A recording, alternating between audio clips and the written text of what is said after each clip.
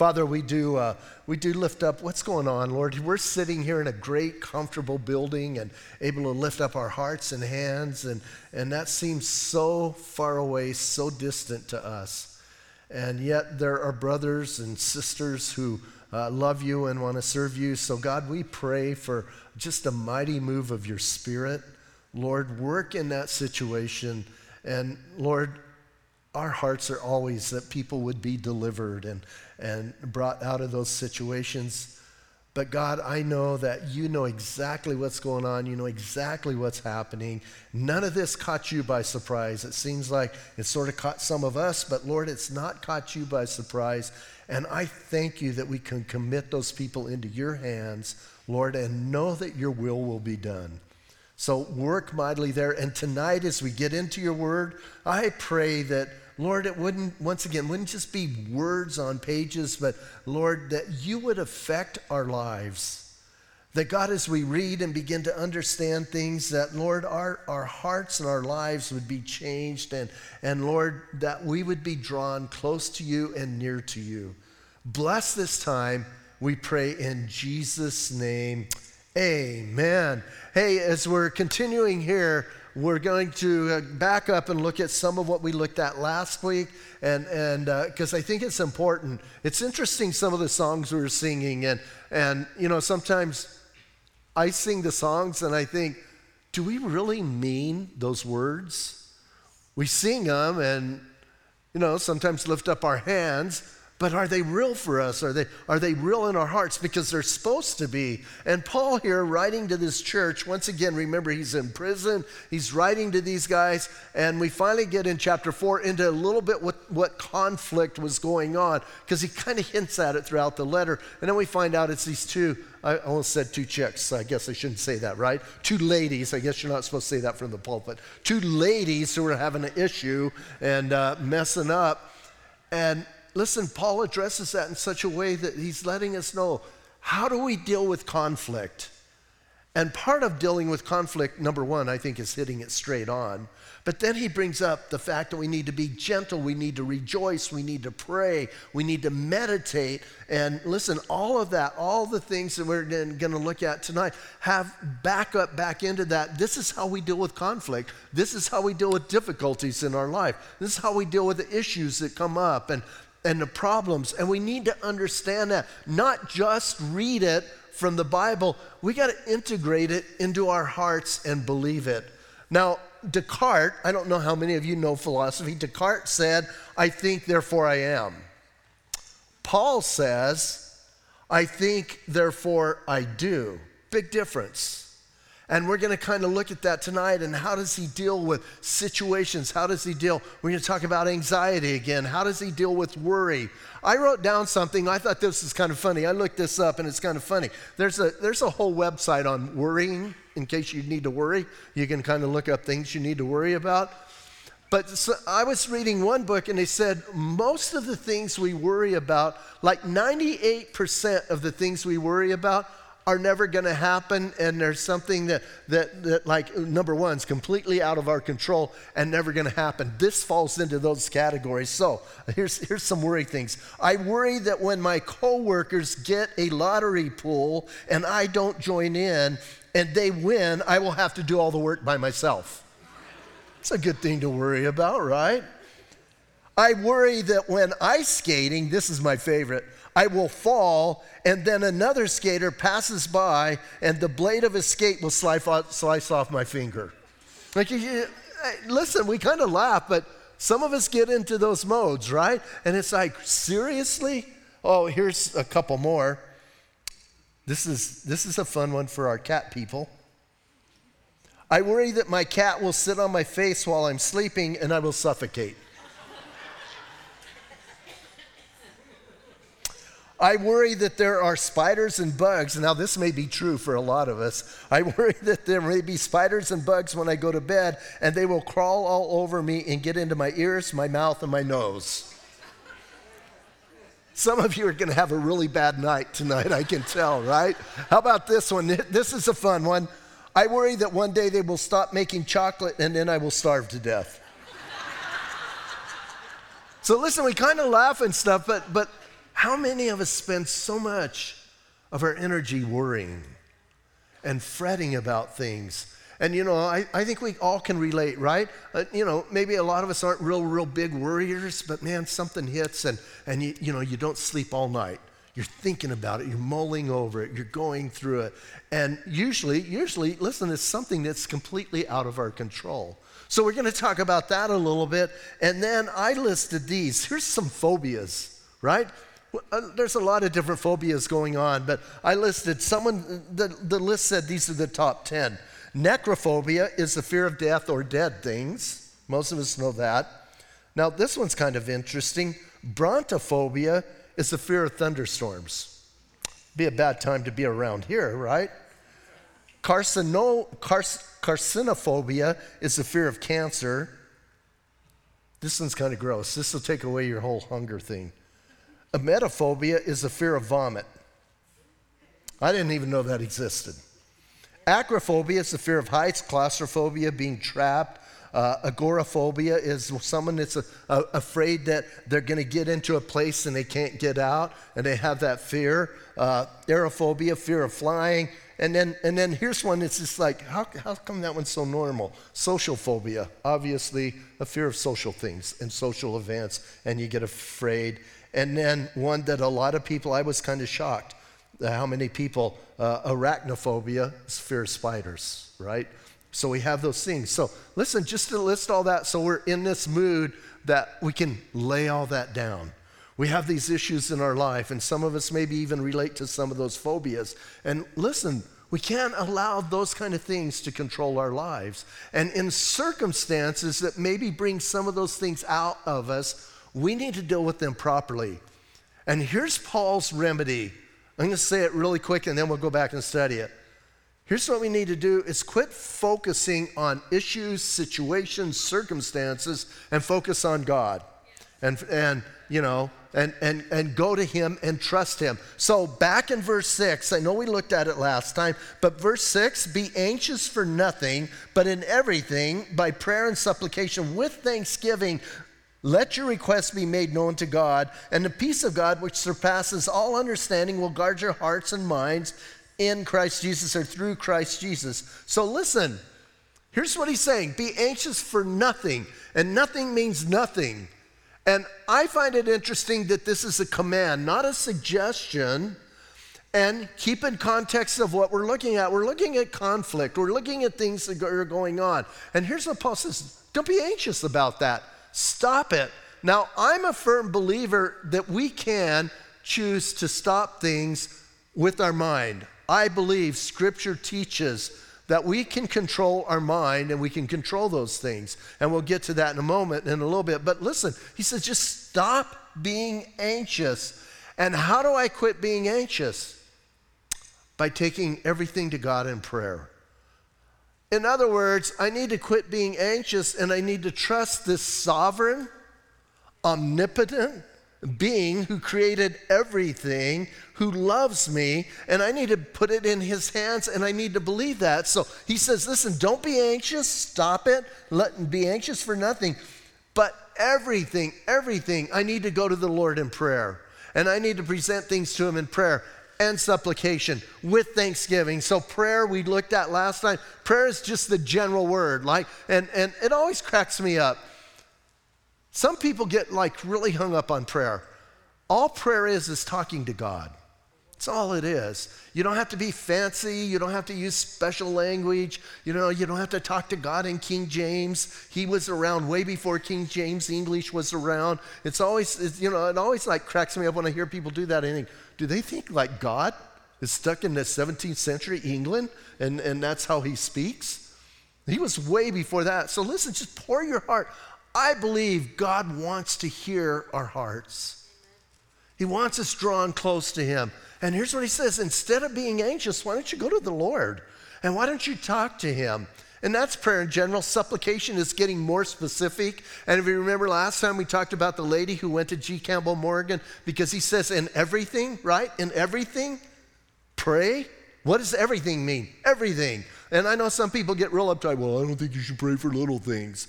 And if you remember last week, we talked about the lady who went to G. Campbell Morgan. I love the Brits. She goes to him and says, should I take my little things to God and should I pray about him? And he goes, madam, like a Brit would, can you list one thing that would be good to or big to Almighty God? We think that everything in our life is little compared to God and who he is. So don't get all uptight about thinking I can't take little things to him, So, hey, just talk to God. A good friend of mine harassed me one time. Do you guys ever pray about what to wear?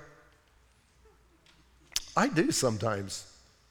Because sometimes I'm really confused, and I don't want to dress myself and come up and in front of you guys and look like a real dork. So if Gaynell's not around, I'm in the closet, Lord, show me what to wear. Really, and I told a friend that once, and he goes, God doesn't care what you wear. I think he does. I think God cares about everything in my life. And I think he's wanting to guide and direct. I think he wants to be intimately involved in our lives. Here's what I know. My wife cares what I wear, right? She's like, guys, all the guys relate to this. You ever start to go out the house and your wife says, you gonna go out in that? Not anymore, right? All the guys are shaking their heads, right? So, hey, if our wives care, don't you think God cares more? Sure he does. So, listen, he's saying in everything with prayer and supplications being more specific, but I think this is the important part, with thanksgiving. We need to be thankful that we can come to a God who cares, a God who's involved in our lives, a God who sent his son to die for us, and we need to come with that kind of attitude, not coming fearful, not coming afraid of God, and I think some people kind of get into that mode, and here's the thing, they're afraid God is like going to be mad at them. He's not going to be mad at you. Wasn't there a song for a while, he's not mad at you, come as you are, right? God's not mad at you. He sent his son to die for you. Now listen, I understand the issue of sin and how sin affects a holy God. I get that. But he sent his son to die for us. Don't you think he wants that relationship? And again, he desires that in us to come to him and love him. And he says, listen, so we need to be people, man. We're thankful. We're thankful for the relationship we have. We're thankful for what God does in our lives. Even when it's difficult, here's what I know. God brings things in my life that I need. I may not know I need them, and I may not want them, and they may not be something that I want to go through right now. But I have to trust God. I have to trust him with the things that he brings to me. So he says, with thanksgiving, and then he says, listen, he says, let your requests be made known to God. And here's the big part, and the peace of God. We talked about that last time. Listen, that peace isn't just a cessation of anxiety. That peace is a relationship with him that is like just bringing the whole, I love one person put it this way, it's wholeness. You just have that wholeness about you, and you understand because God brings that in your life. And here's what I know, only through prayer can the Holy Spirit accomplish that in my life in a lot of my circumstances, because some of my circumstances, they stink. They're not fun. They're not something I would choose for myself. But if I go to him with prayer and supplication, with thanksgiving, all of a sudden I experience that wholeness, that peace from God, and that harmony with God in the midst of that situation. And that's what he's talking about. And why is it beyond understanding, he says? Because it's only the Holy Spirit who can do that. Hey, you can't conjure these things up in your life. You can't just make them happen. It's the Holy Spirit working in you. And many of you, I'm sure, can testify how you get on the other side of something and you go, wow, I cannot believe I walked through that in one piece. That's the Holy Spirit. That's him working in us, giving us that peace. So that's what he's talking about there and in verses 6 and 7. Now, listen, those are kind of easy to say and easy to talk about, and we do that. And again, the issue here is trusting an infinite, holy, good, gracious God in the midst of situations. Don't be anxious, but pray. Trust him. Now, I think he gives us a little bit more, because for some of us, listen, some of us, we're still going to walk through things, and we may even do that, but Man, we're still gonna, do you ever give it to God and take it back? You come to him all in prayer, you're all holy, and you come to him in prayer, God, you can just have this, and you walk away from that prayer time and you go, oh, wait, I forgot something. And you grab that issue, that situation, that circumstance, and you grab it back. How do we defeat that? How do we fight that? I believe by renewing our minds. Have you noticed in Scripture, in Proverbs, how it talks about the mind? Have you noticed how in the New Testament, it talks about the mind? What does he tell us in Romans? Renew your mind. What does he tell us in Ephesians, right? Put on the helmet of salvation. What does he tell us in Corinthians? Put on that guide, guard your minds. So I think it is a mental thing. And I think Paul is telling you and I, in situations and hard circumstances, we need to think. Or we might put it this way, meditate. I know for some of us, like you're thinking of meditating as, we're not talking about that, right? Meditating biblically is like chewing something over and over and over and over, going over it in your mind. Not being empty and mindless, but focusing on the Word of God. Focusing, well, he tells us 6 things here, right? So listen to what he says. Finally, in verse 8, finally doesn't mean he's like finishing, because he's not the pastor who says finally and then goes on for 13 more verses. So listen, he's not saying that. He's saying, including these things, bringing them in. Finally, brethren, whatever things are true, whatever things are noble, whatever things are just, whatever things are pure, whatever things are lovely, and he says, whatever things are of good report, if there's any virtue, if there's anything praiseworthy, meditate on these things. Now let's kind of work this backward, because he's telling us we need to meditate on these things, and he's just listed them. And I think it's important that we understand as Christians, we need to be thinkers. We need to not empty our minds. We need to not be people who are taking a blind leap of faith. We need to be thinkers. And as he lists these 6 things, and we're going to define them and talk about them in a moment, listen, that should take us into a deeper place with our God and a greater understanding of him and a greater understanding of who he is and a greater understanding of how he works. So in my circumstance, I can know that my God can handle that and my God can take care of that. So meditation, listen, I think it's important that we stop and we think about what we read. I believe our quiet time, listen, I know we push reading through the Bible in a year. I don't think that should be your quiet time. I think that should just be something you do as a Christian, right? Because I like to use this example. As humans, we breathe, right? You guys are sucking in and blowing out, right? Most of you. Some of you are just sucking in. But listen, we breathe and we don't even think about it, do we? It's not something our brains are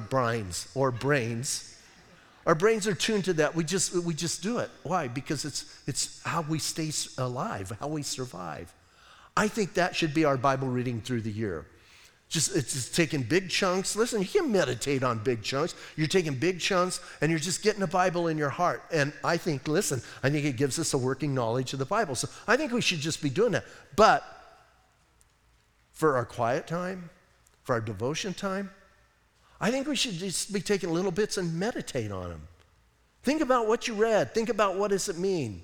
Think about how it's absorbing into you, and just sit and go over it and over it and over it. Someone says biblical meditation is like chewing the cud. I've never chewed my cud, so I'm not sure how that goes, but I kind of get what they're talking about. You just go over it and over it and over it. So here's what he says. He lists these things, and then he says, those are the things, listen carefully, those are the things I'm supposed to focus on. I'm not supposed to focus on this ominous thing that's coming my way. I need to focus on these things. So he starts out, right? He starts out here and he says, whatever things are true.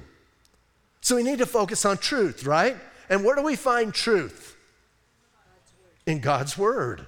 And we get on that truth and we start focusing on truth. Listen, in our culture, we're in a place where things are very pragmatic. And people will say, hey, if it works, it must be true. That's not true.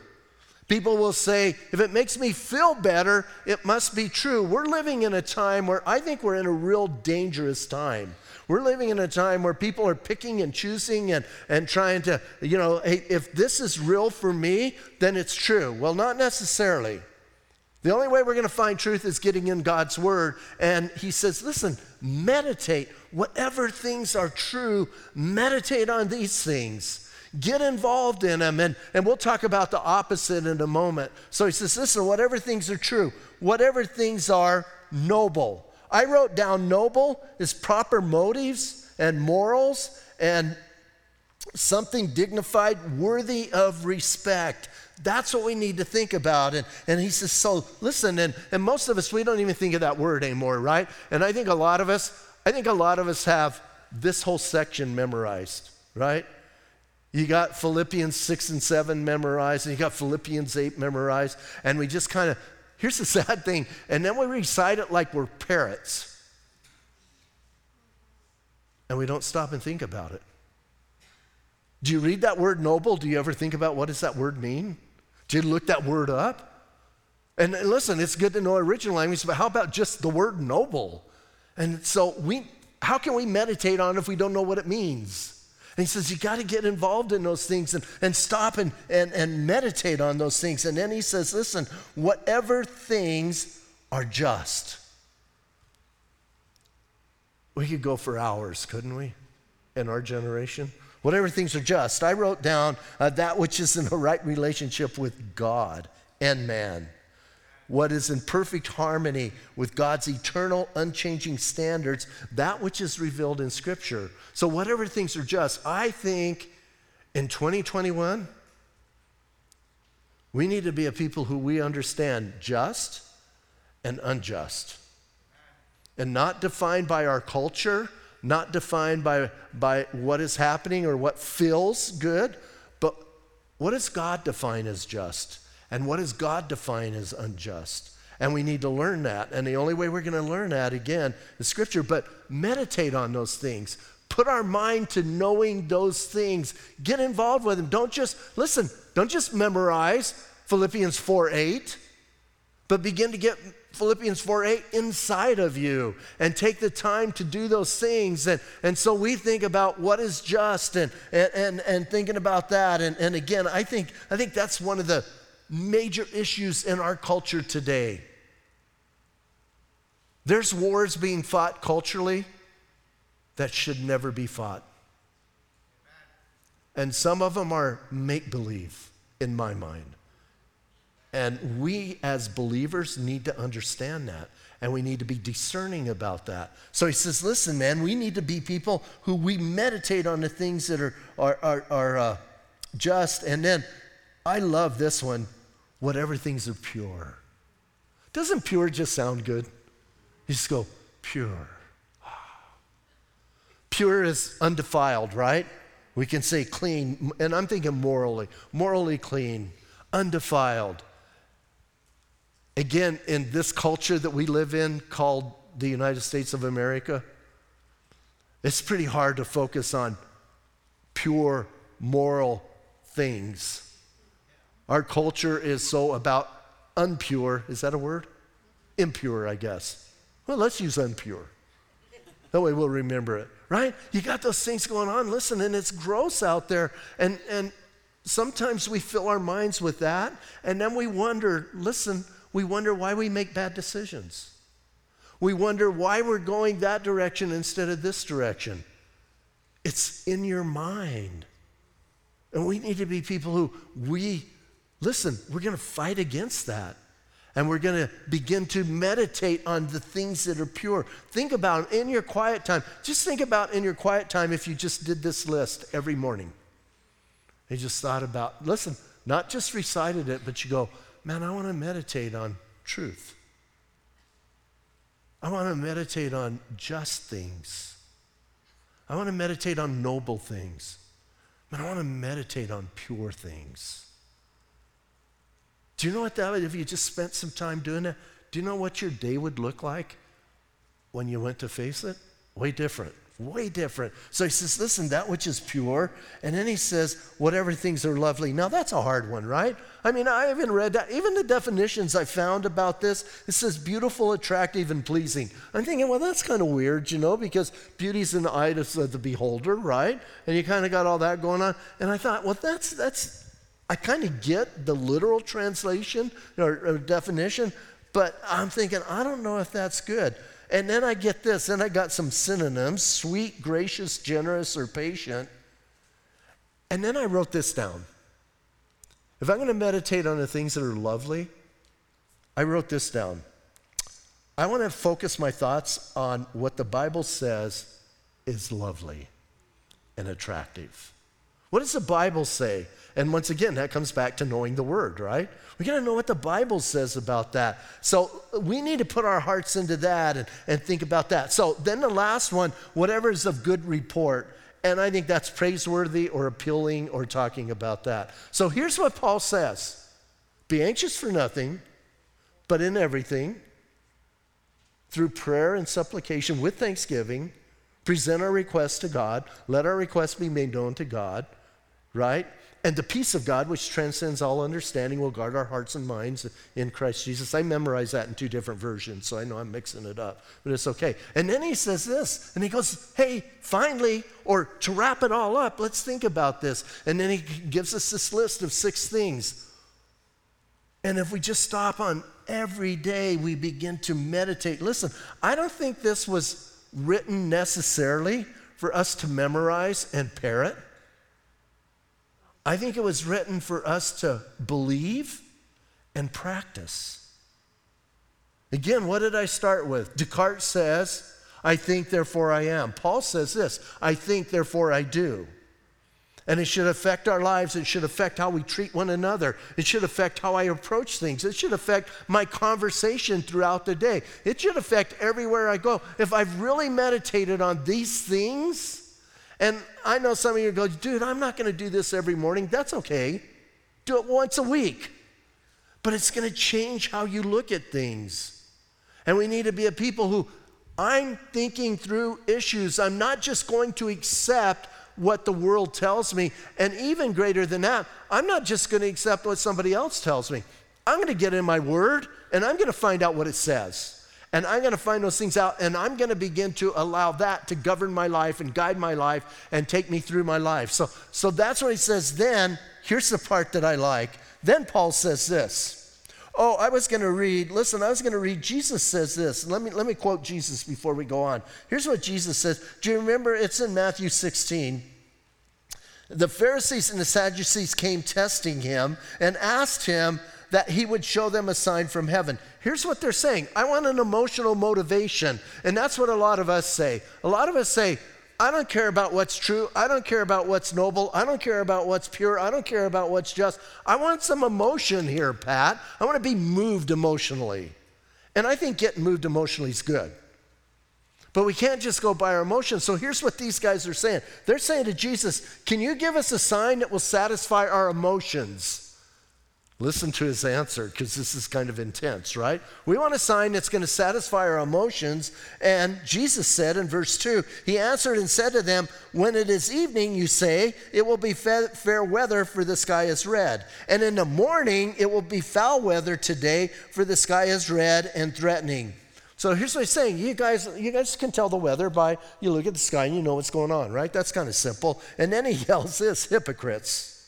You know how to discern the face of the sky, but you cannot discern the signs of the times. A wicked and adulterous generation seeks after a sign, and no sign shall be given to it except the sign of the prophet of Jonah. And then he walked away. It's kind of a mic drop moment, right? In our culture. It's like Jesus got done and went and walked off the stage. What is he telling them? Think. If we are governed by emotion, we are going to make a bad decision 90% of the time. We need to be governed by fact, by truth, and let's just get back into it. We need to be governed by whatever is true, whatever is noble, whatever is just, whatever is pure. Are you with me on that? That should be what governs us, not just some emotional things. So now getting back to it, here's what Paul says, I think, therefore I do. Verse 9, these things, the things which you learned and received and heard and saw on me or in me, these do, and the God of peace will be with you. You hear what he just said? Listen, he just gave him a list and said, you meditate on these things. And then here's what he said.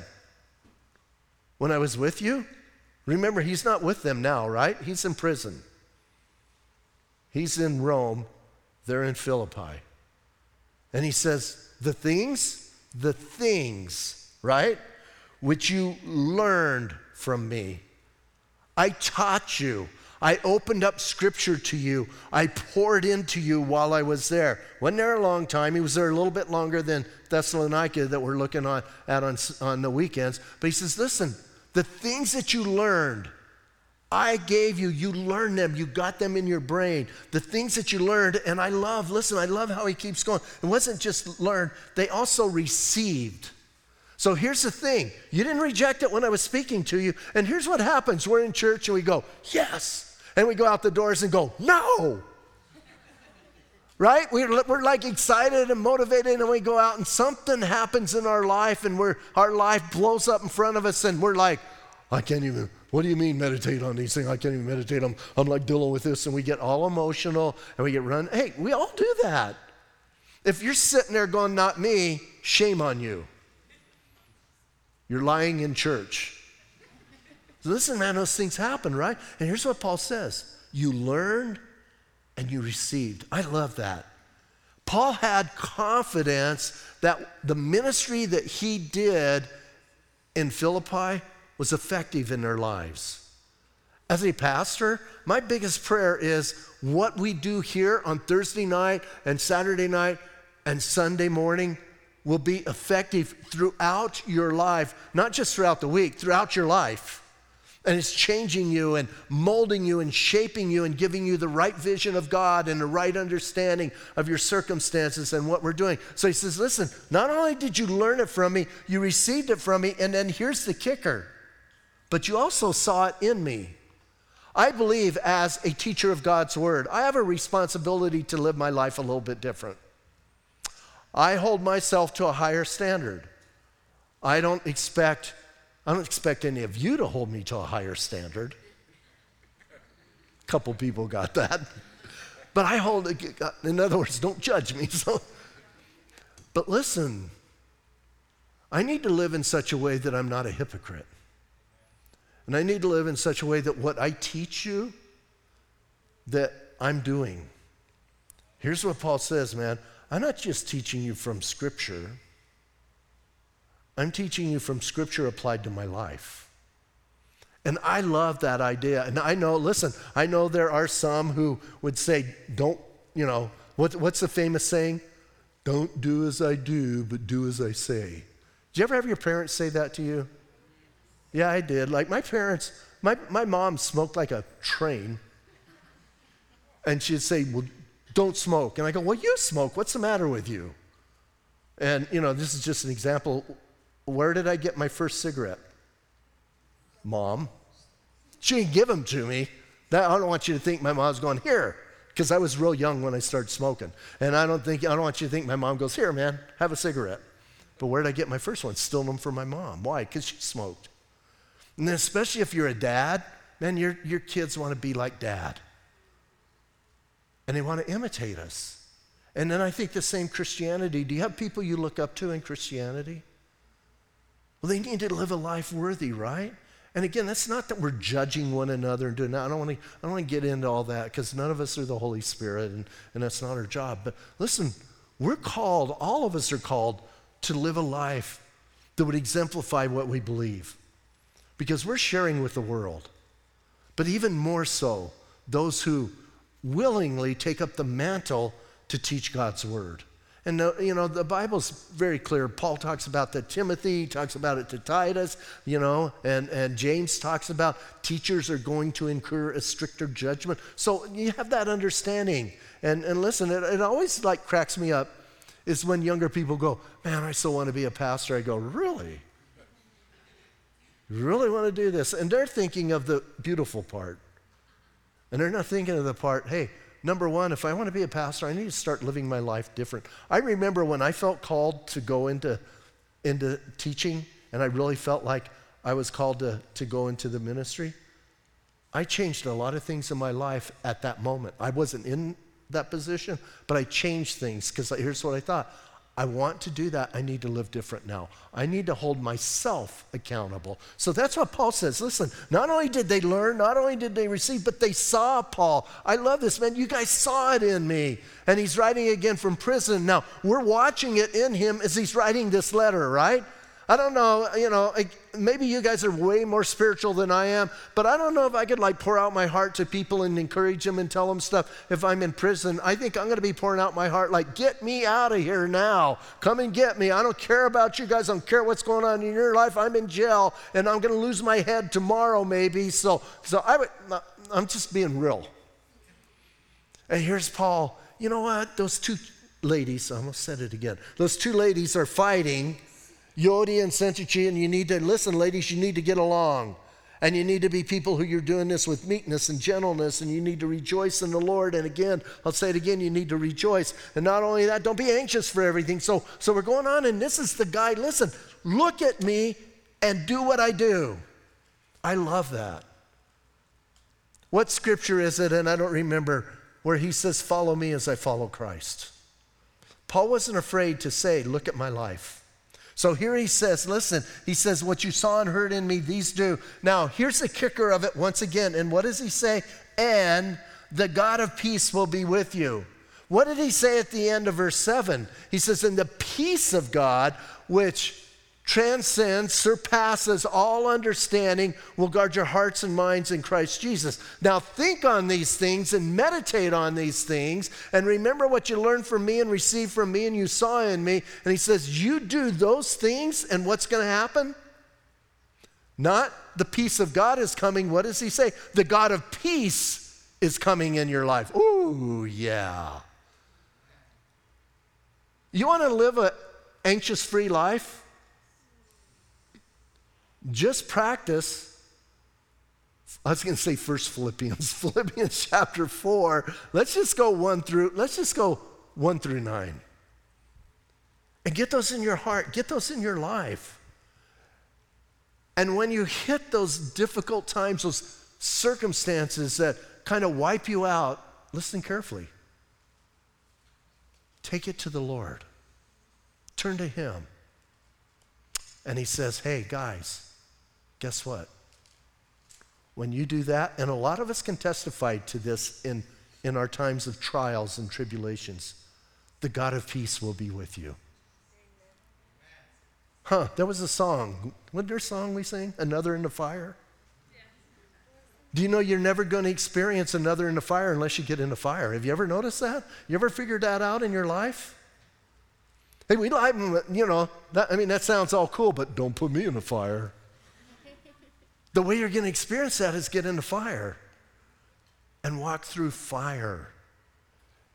And I believe the only way you're going to experience the God of peace is to get in circumstances that aren't so peaceful. Now, I'm not telling you to go be a jerk for Jesus and cause problems and do things on your own and go, oh, I'm being persecuted.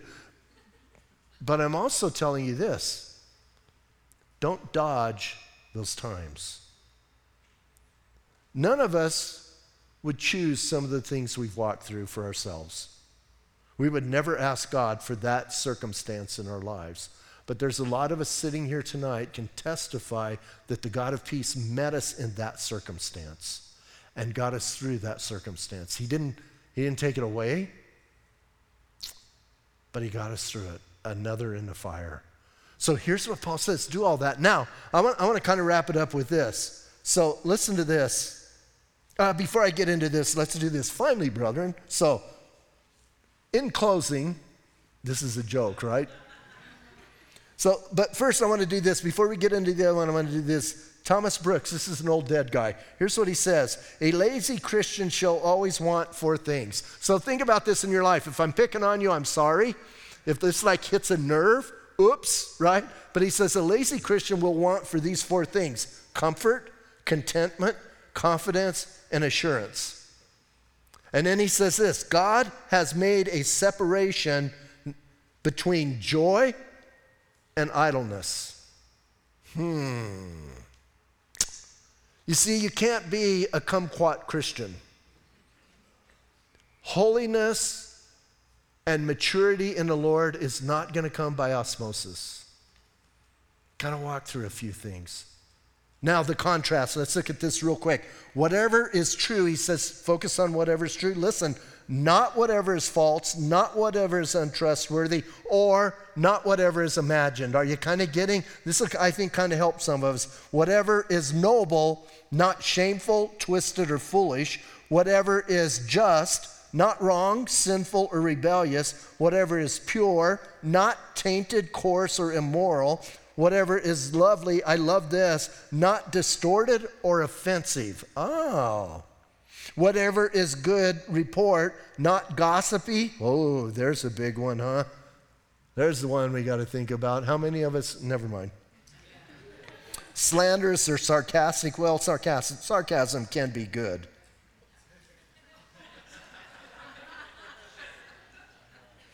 Whatever is excellent, I have written down here because it's from another translation. So that would be whatever is of good report. Listen, he says, not inferior or wasteful or flawed. And then whatever is worthy of praise, not objectionable, insulting, or evil. Can you kind of see? Listen, I read those other ones and I think, I focus on the other more than I focus on what he's telling me to focus on. And we need to think about that in our lives.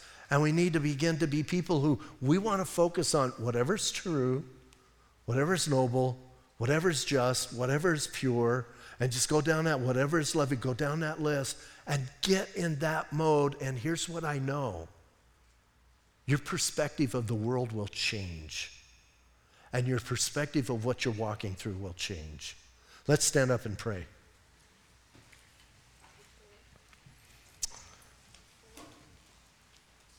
Lord, we do thank you tonight. We thank you for your word, and Lord, just a couple verses tonight, and yet they're powerful. Lord, these 4 verses have a lot to say about our relationship with you and our relationship with the world around us. And again, God, I know that a lot of us memorize these, and that's a good thing. We commit them to memory, we hide them in our heart, we put them there, but God, it's got to be more than that. These are not 4 verses of some magical incantation that's going to make everything come up roses. But it's truth that can change our world view. And I pray, God, I pray that we would be people, especially in our generation, in our culture, what's going on around us right now, that we would be people that we would focus on such things. And God, that you would get the glory in our lives. And that, Lord, as we walk through these things, we would be an example to the world around us. We could be just like Paul and tell people around us, hey, follow me. Look at the things I do and do these things, and the God of peace will be with you. How wonderful that would be to say to our family, our friends, our neighbors, our coworkers. So God, be glorified in our lives. And I'm going to ask you to stay in an attitude of prayer just for a couple more moments. And you know what? If you are here tonight and you've never asked Jesus to save you, you've never asked him to forgive your sins, come into your life and change you, tonight's the night to do that. Right now is the time to do that. Don't put it off. My Bible says today is the day of salvation. Call on his name and you will be saved. And the way we call on his name is just being real with God. You need to come to the place where you can tell God that you know you're a sinner. I think that's a hard thing for us. I think all of us know we're sinners, but we don't want to tell God we know we're sinners. You got to come to that place. Let God know that you know you're a sinner. And then, here's the great news. Then ask him to forgive your sin. And it's not a problem for God because his son went to the cross, paid the wages of your sin, which is death. He's paid that. Not just physical death, separation from God. He paid that. And now, if you call on his name, he holds out this receipt to you and he says, hey, your debt is paid in full. Take this. So tonight I'm going to lead you in a prayer, and it's just going to be a prayer that I like to say it's calling on the name of the Lord. It's going to be a prayer for you to say, and some people say, are you going to put words in my mouth? Well, yeah, kind of, and it's okay. Say this prayer with me. Listen, if you want to be saved tonight, say this prayer with me, and God will hear you, and your life will be changed. If you're backslidden, come home. Come back to Jesus. If you're watching online, hey, right where you're at, right in your home, you can say this prayer and call on the name of the Lord. So say this with me. Jesus, tonight I confess to you that I am a sinner. God, I'm asking you to forgive me. I'm sorry that I sinned against you. And so now, thank you for your forgiveness. Thank you tonight that you died for me. Jesus, I want you to come into my heart and change me. I want you to come into my life and guide me. Tonight, I want you to be my Lord and my Savior.